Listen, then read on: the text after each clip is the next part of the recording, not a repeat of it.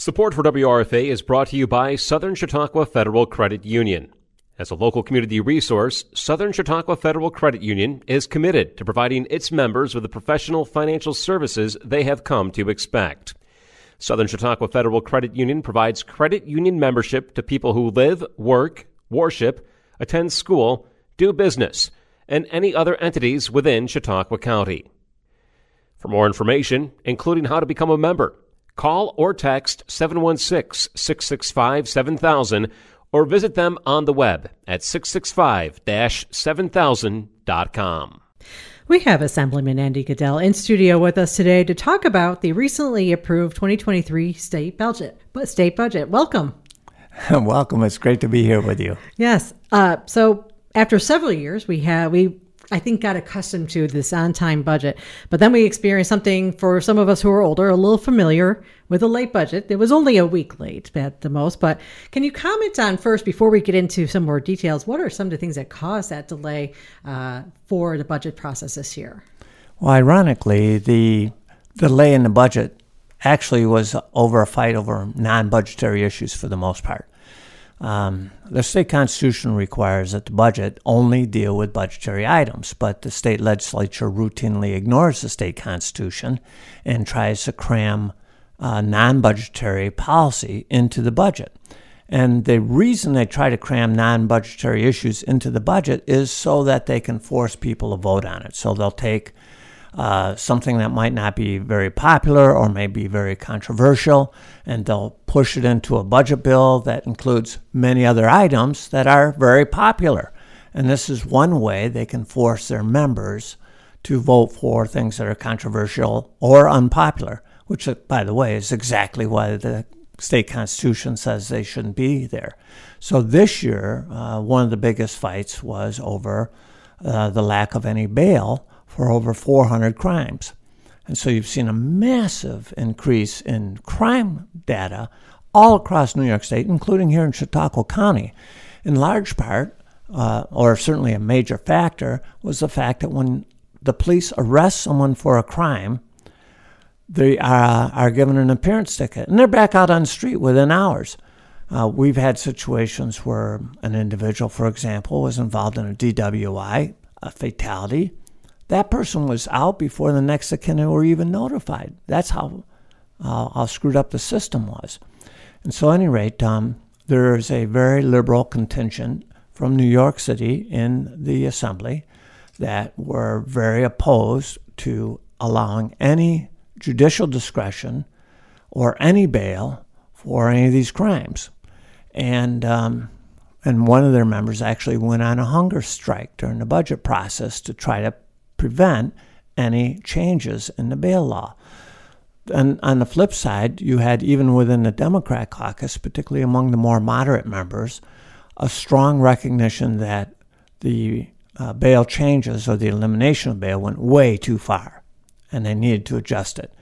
And the governor, who's very sensitive to polling numbers, saw that over 70% of New Yorkers were very, very concerned about the rising crime rate and want something done. And so that discussion alone stopped the budget process for several days. On a less controversial level, of course, was the funding for the Buffalo Bills. That was $600 million. Now, it was a one-time capital investment of $600 million, but the state would then own the stadium, which means the state itself would have to continue with the maintenance. Ironically, but no surprise, the New York City delegation was not interested in investing more money in Buffalo, particularly for the Buffalo Bills. I did remind one of their members, though, from Manhattan, that the state already gives a massive tax credit to those wealthy Hollywood million and billionaires who make films in New York State, and we give a tax credit for theater productions in New York City. And those two tax credits, by the way, far exceed the one-time capital investment in the Bills Stadium. But there's a lot of controversy over that, and eventually they agreed to help fund the Bills, recognizing the importance of that team from an economic perspective as well as from a community perspective for the Buffalo area. So those were the two big issues that caused the budget to be late. On the financial side, the state has received, an unbelievable amount of money from the federal government. So, unlike past years where we were looking on how to save, this year the fight was over how much they could spend. And so, the budget itself is 10 different budget bills. I voted against increasing the debt, and because, in my opinion, that's a very short-term perspective, and I think we'd be a lot better and a lot healthier as a state if we had lower debt, so I voted against that. I voted in favor of the tax cuts, or some important tax cuts or tax credits that would help our agriculture, for example. There's a middle-class tax cut that's being accelerated. There's over $2 billion that's being returned to property tax payers, which I thought was very popular and appropriate. And so there's about $4 billion in tax cuts, which I supported. And then most of the rest of the budget I voted against because it was just unsustainable. And it was, just a massive giveaway that really didn't move New York State forward on a long-term basis. Mm-hmm. And this is a budget we're talking $220 billion once all said and done about. Is that about the right number? Right. And that makes New York State's budget the second largest in total of all the nation, substantially larger than both Texas and Florida, both of whom are larger than New York State. And so New York State has a dubious distinction of leading the nation in terms of the largest increase in spending and, at the same time, the largest increase in the number of people leaving the state. Over 300,000 people left New York State for lower tax states like Florida and Texas, especially during the pandemic. So, yeah, that's not a long-term strategy that's going to be successful in my mind. I think New York would be much better off if we invested in the future, reduced our taxes, allowed people who live in New York to keep more of their own money in their own pocket and make their own decisions on how to best spend it, rather than taking it away from them and spending it for pet projects that the legislature thinks are important. With every budget there, like as you've mentioned, there were things you were able to support and a lot of things you weren't able to. But what would you say your key takeaways were with this budget? Well, my key takeaway is that the budget is just it's bloated, if you will. To put this in perspective, 2 years ago the total budget was $176 billion. This year it's $220 billion. I mean, that's a massive increase, and it's unsustainable. And so what happens is when you get an influx of unexpected money, as we did with the federal government, the wise thing to do is to use that money to reduce your debt and to make long-term investments that'll pay off over years. That's the smart thing to do, whether it's investing in infrastructure, reducing your debt, putting money away on a rainy day fund. Those are the kind of investments that pay huge dividends down the road. Unfortunately, my biggest takeaway is that the politicians who are, from New York City, in my opinion, are very short-term thinking, and they want an immediate bump, if you will, and they're running for election this year, and so they just spent the money like a drunken sailor. One of the things you mentioned, that rainy day fund, that was something that was in Governor Hochul's proposed budget. Did the legislature also approve funding that? I think she proposed, a 15%. Was that something that went through in what the legislature was able to pass? Yes. So the governor recommended a fairly substantial increase in the rainy day fund. And the legislature cut substantially, but still put some money in. Where I was really disappointed, though, is that during the pandemic, as you know, Governor Cuomo ordered businesses to shut down all across the state, including here in Chautauqua County. And so you had many of your major employers and almost all your small businesses were shut down for an extended time period. Not because they wanted to be, because they were ordered to shut down. During that time period, they, of course, incurred massive unemployment charges. And the unemployment system is based on your experience rating. So right now, New York State has a $9 billion shortfall in its unemployment fund. The federal government loaned the money to us, but we have to pay it back. This budget does not make any payment at all against that unemployment fund. So, rather than take the money and spend it on, your favorite, what would you say, there's a special word for it, a boondoggle or something like that, we should be taking that money and paying off that unemployment fund, because the impact on all of our employers, the smallest employer to the largest employer, is horrific. Now, as you know, I have a private practice as well. It's quite small now because I've had to cut back because of the time I devote to the assembly. But my base unemployment rate is 9.75% of payroll, even though I didn't lay off any employee, and I kept them all paid throughout the entire pandemic. Now, you can imagine the impact on a company like Cummins or even your local small business owners. They're just being hammered by those costs. Mm-hmm. So, because it's one of those things that maybe, I don't know if the average listener even understands either.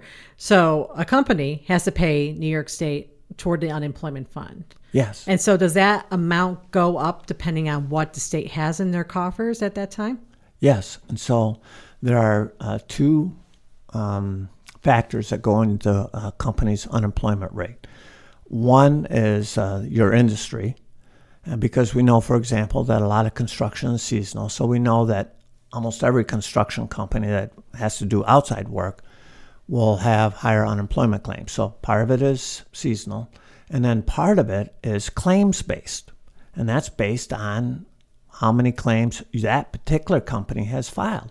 So with the pandemic, you saw the claims basis go right off the charts because, of course, all those companies had to lay off employees, not because they wanted to, but because they had to. They were ordered to.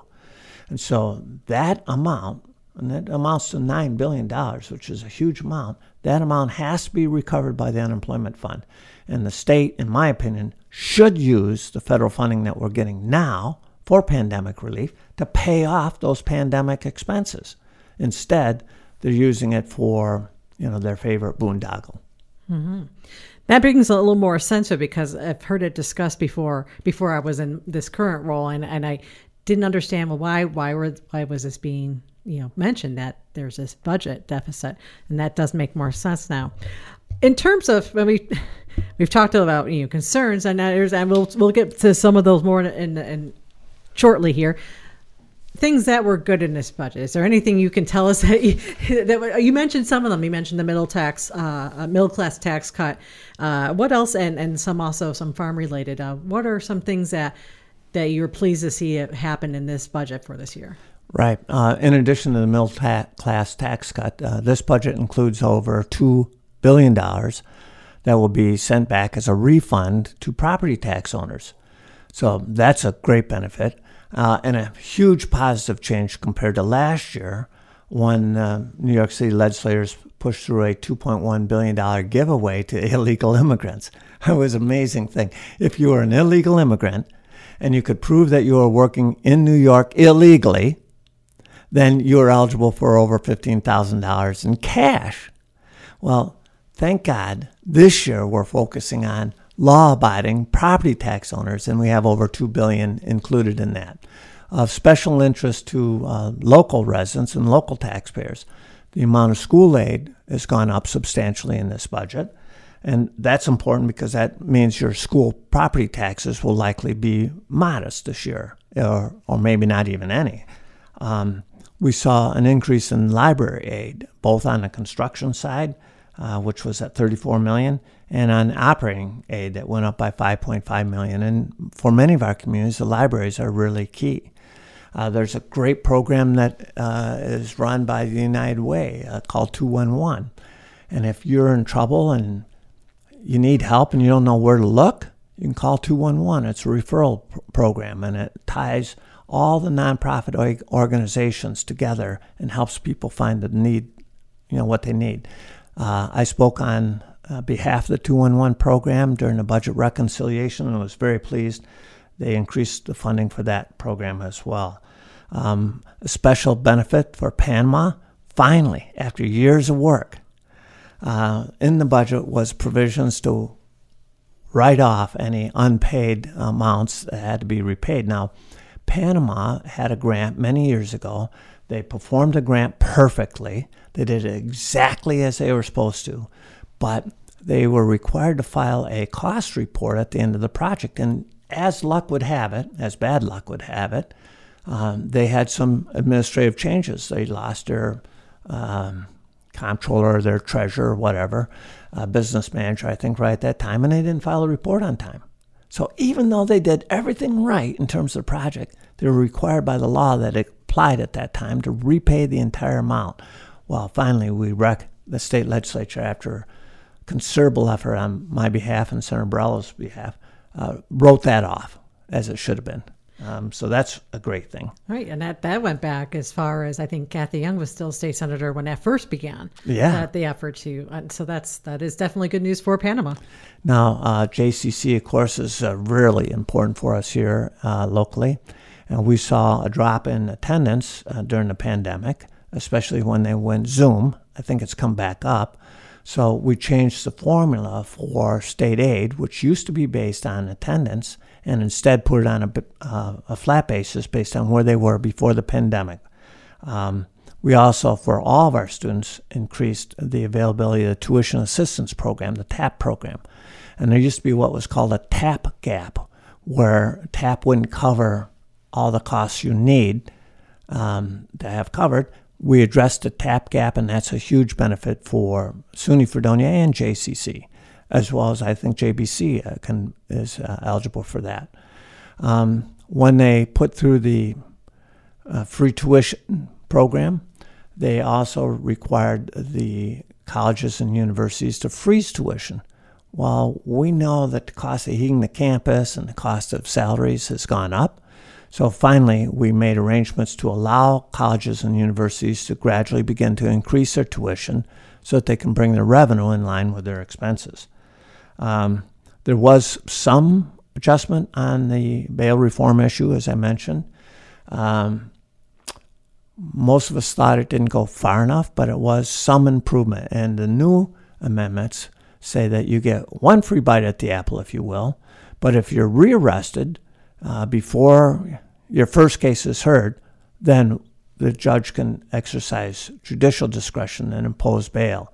It's a start. It's a movement in the right way, in the right direction, because really, judges should be able to look at how dangerous a person is, how likely they are to hurt innocent people in the future, and we need to recognize that the criminal law plays an important role in deterring crime. And as people often say, justice delayed is justice denied. Well, you need to have a swift response to crime if you want to be effective in deterring future crime.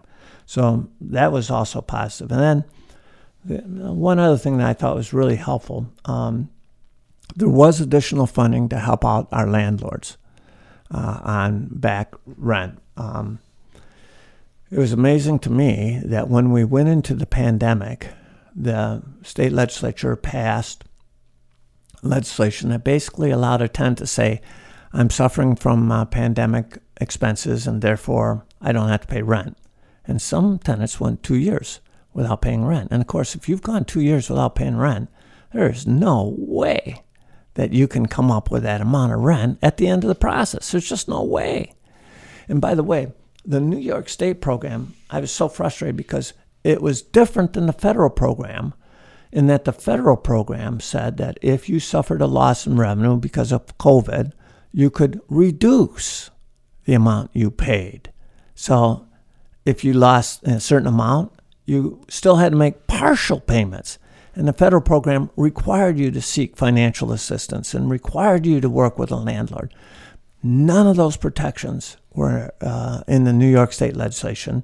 We debated against that because we recognized that not only was the New York State wide open provisions very hurtful for landlords. But at the end of the day, it was very hurtful for tenants. Because if you're not making partial payments, there's no way you can come up with a rent at the end. And of course, if you're evicted for not paying rent for 2 years, it's very difficult to get a new apartment because one of the first things the landlord will do is do a credit check. And they don't want to lend to somebody that's gone 2 years without making any payments. So it's just horrific for landlords and tenants. I was pleased that the state budget did include an additional $250 million to help tenants pay back utility bills and an additional $800 million to help tenants pay landlords some of that back rent. So hopefully that'll help the situation some. Yeah.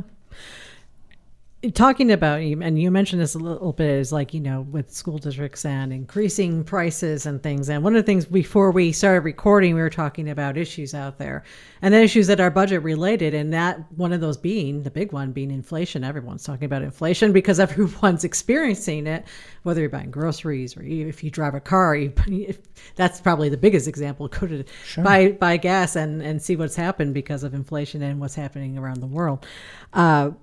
With the budget, what are your concerns with how inflation is going to affect this budget over the course of not just this year, I suppose, but even into next year? Right. So this budget did have a positive temporary relief, if you will, because the state cut the price of gas by 16 cents a gallon. Now that kicks in June, and it's just for 6 months. But that provides some temporary and immediate help for those at the gas pump. Obviously, on a much broader level, from a national level, we need to recognize that the law of supply and demand is not a law that the legislature can amend. And so every time you reduce supply and you don't reduce demand, we all know what happens. When supply is down and demand is up, the price goes up. And that applies to energy policy, of course. And so when the federal government shuts down the Keystone Pipeline, when the federal government cuts back on allowing oil and gas companies to produce more oil and gas, we create a supply shortage. And with that shortage comes price increases. Now, there's a lot of environmentalists, of course, that applaud the fact that the price of your home heating natural gas is going through the roof because it makes it look as though other alternatives are more cost effective. It's a lot cheaper to drive an electric car when the price of gas just went up, 30%. So it makes it appear as though the other options are more cost effective. My approach is a little different. My approach is to try to keep costs down for all of our consumers and to address the environmental issues in a straight up manner. So, if you want to move forward with the Keystone Pipeline, make sure it's done in an environmentally responsible manner. If you want to have more natural gas, make sure the fracking meets all the toughest environmental standards. But just cutting off supply results in, of course, a major driver in inflation. In terms of the state budget moving forward, of course, the state has over $69 billion in debt and another $170 billion in off-the-books debt. That's debt by public agencies and authorities like the Thruway Authority or the Dormitory Authority. In the past, the inflation rate was around 2%. The borrowing rate was very, very low. Now, this year's budget has $15 billion in payments on interest and on those bonds, right?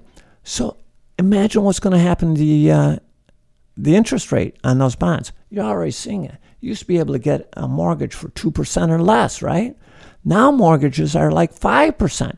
So take the state budget where our current borrowing is in the 2% range, and we're paying $15 billion, and imagine what we have to pay if that goes from 2% to 6% or 8%.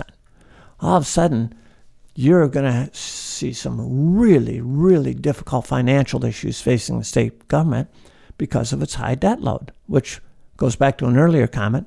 It always makes sense to reduce your debt load as much as possible so that you can weather these types of changes.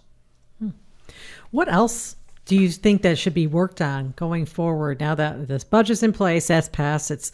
I shouldn't say, like anything, I'm sure anything can be changed. with legislation and everything, but what do you think the legislature should be working on now, at least until the end of the session, for the next couple months at least? Certainly. So, one of my top focuses has always been to try to make New York a more affordable place to live.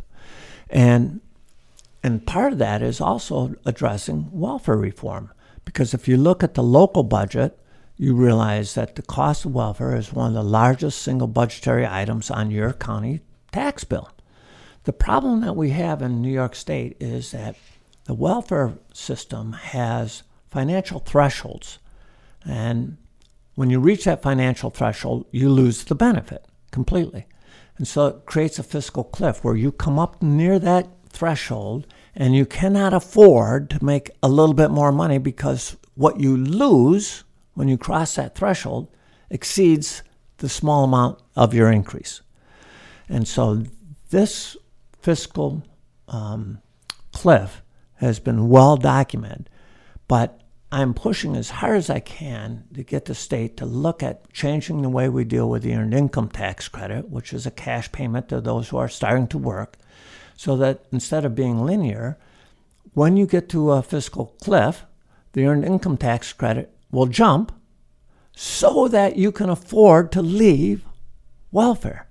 And it seems to me that our top mission as it relates to welfare reform is how do we redesign the system so that welfare recipients who are working to leave poverty can afford to leave poverty.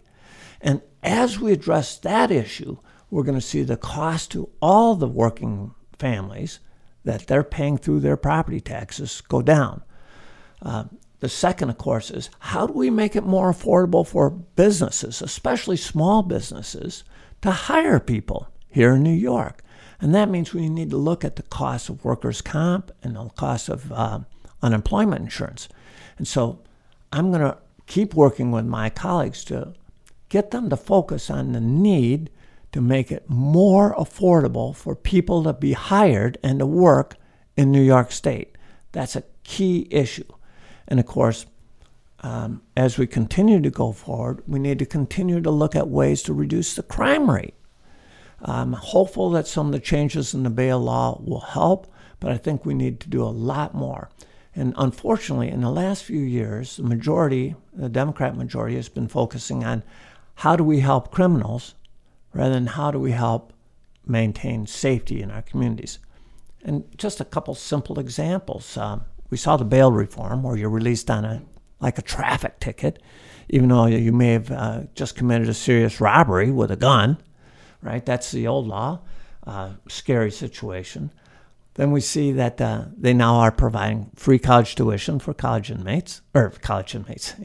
free college tuition for prison inmates.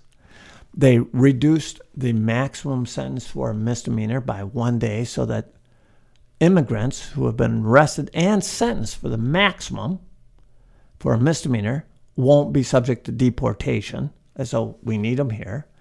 They eliminated the parole supervision fee, which was only $30 a month.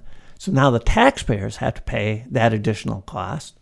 They now, in this budget, require that the prison system provide free birth certificates and IDs for prison inmates. So you and I, if we need another copy of our birth certificate, we pay. But the person who robbed us and took all our money, they'll get it for free. And so we need to change that focus, in my opinion, and say, look, we want to help inmates become rehabilitated. We want to help inmates be successful when they get out of jail. We want to avoid them going to jail in the first place. And the way to do that is be really firm and supportive at the same time. So firm by saying, look, if you commit a crime and you rob someone at gunpoint or at knife point, the justice is going to be swift and sure. It's not worth it to go down that path. And then, and the flip side is, we need the job training programs available. We need to make it more affordable for people to hire workers in New York State. And we need to make the alternative path that much more attractive so that we reduce the need for crime by providing more employment opportunities. We increase the penalties for crime, and we focus on how do we make sure that our neighborhoods are safe for the law-abiding residents who are working every day, who get up every day, who pay their taxes, who want to raise their kids in a safe environment. So we've been out of whack for the last few years, but I'm hopeful that as we move forward, we'll start focusing on what can we do to help law-abiding residents and make that career choice of being a law-abiding resident more attractive than going into crime. Mm-hmm. And one of the things he mentioned, and I forgot, it also had been one of the discussions during the budget, was with childcare. And obviously childcare an issue, someone who wants to be able to get back into the workforce and then the ability to find childcare. Was there anything that came out of discussions, or is that something that was set aside for future discussions? No, this budget includes a lot of support for childcare, several $100 million in childcare. And in an effort to address the fact that right now, child care support only goes up to 200% of poverty, which for most families is not enough. They raised the threshold to 400. As we began that discussion, I prepared a memorandum, which I shared with the head of Ways and Means, as well as the chairman of the Social Services Committees, on the need to make sure that that child care subsidy gradually phases down as a person's income increases, so that we don't have another financial trap for welfare recipients.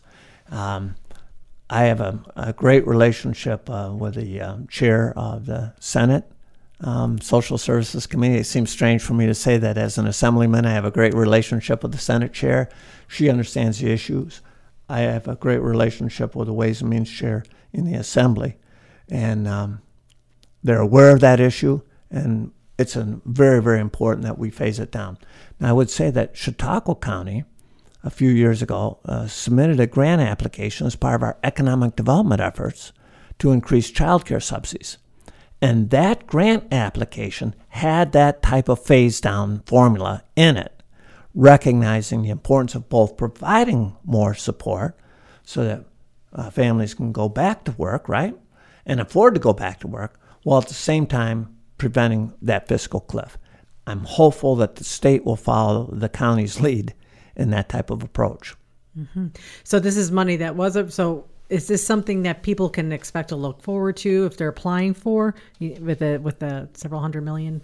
Yeah, mm-hmm. I think it was about $800 million, if I recall correctly, in additional child care support. And the most important change was we increased the eligibility threshold from 200 to 400% of poverty, which means that somebody under 400% of poverty could get some support in their child care costs. Yeah. And other thing brought up is I know that with friends who have small children, and he said that the availability of child care is another issue, but I don't know that was something that was on the dock this month, obviously, or I should say this year, for that discussion. So we've talked about some of the things you want to do next and some of the things that concerns. Is there anything else that you would like to add about the state budget for this year? Well, the state budget is 10 different bills. And I brought one here so that all of your radio listeners could see it. It's about 3/4 of an inch thick. That's just one bill. That's printed on both sides. And, of course, if you were here, you would see that my copy is tabbed because I actually go through the budget bill and tab the budget language. And there's 10 of them. So if I brought all of them here, I'd have to use, a little card or something. The budget has a lot of spending, which is great. If you're looking forward to getting more financial aid from the state, that's good. I don't think it's sustainable because the federal aid's not going to continue at that level. So I'm hoping that we can use this interim period where we are flush with the federal funds to look at how we can restructure the federal budget and the state operations in a way to be more effective in addressing inflation by increasing the availability of locally produced natural gas, for example, and the availability of home heating, to take a longer-term perspective on green energy so that we don't find ourselves in a situation where we require everything to be electric, but we don't have any generators. And that's an issue that the state's facing now. To take a longer-term perspective in crime, how do we discourage people from becoming criminals? How do we help people recover from crime?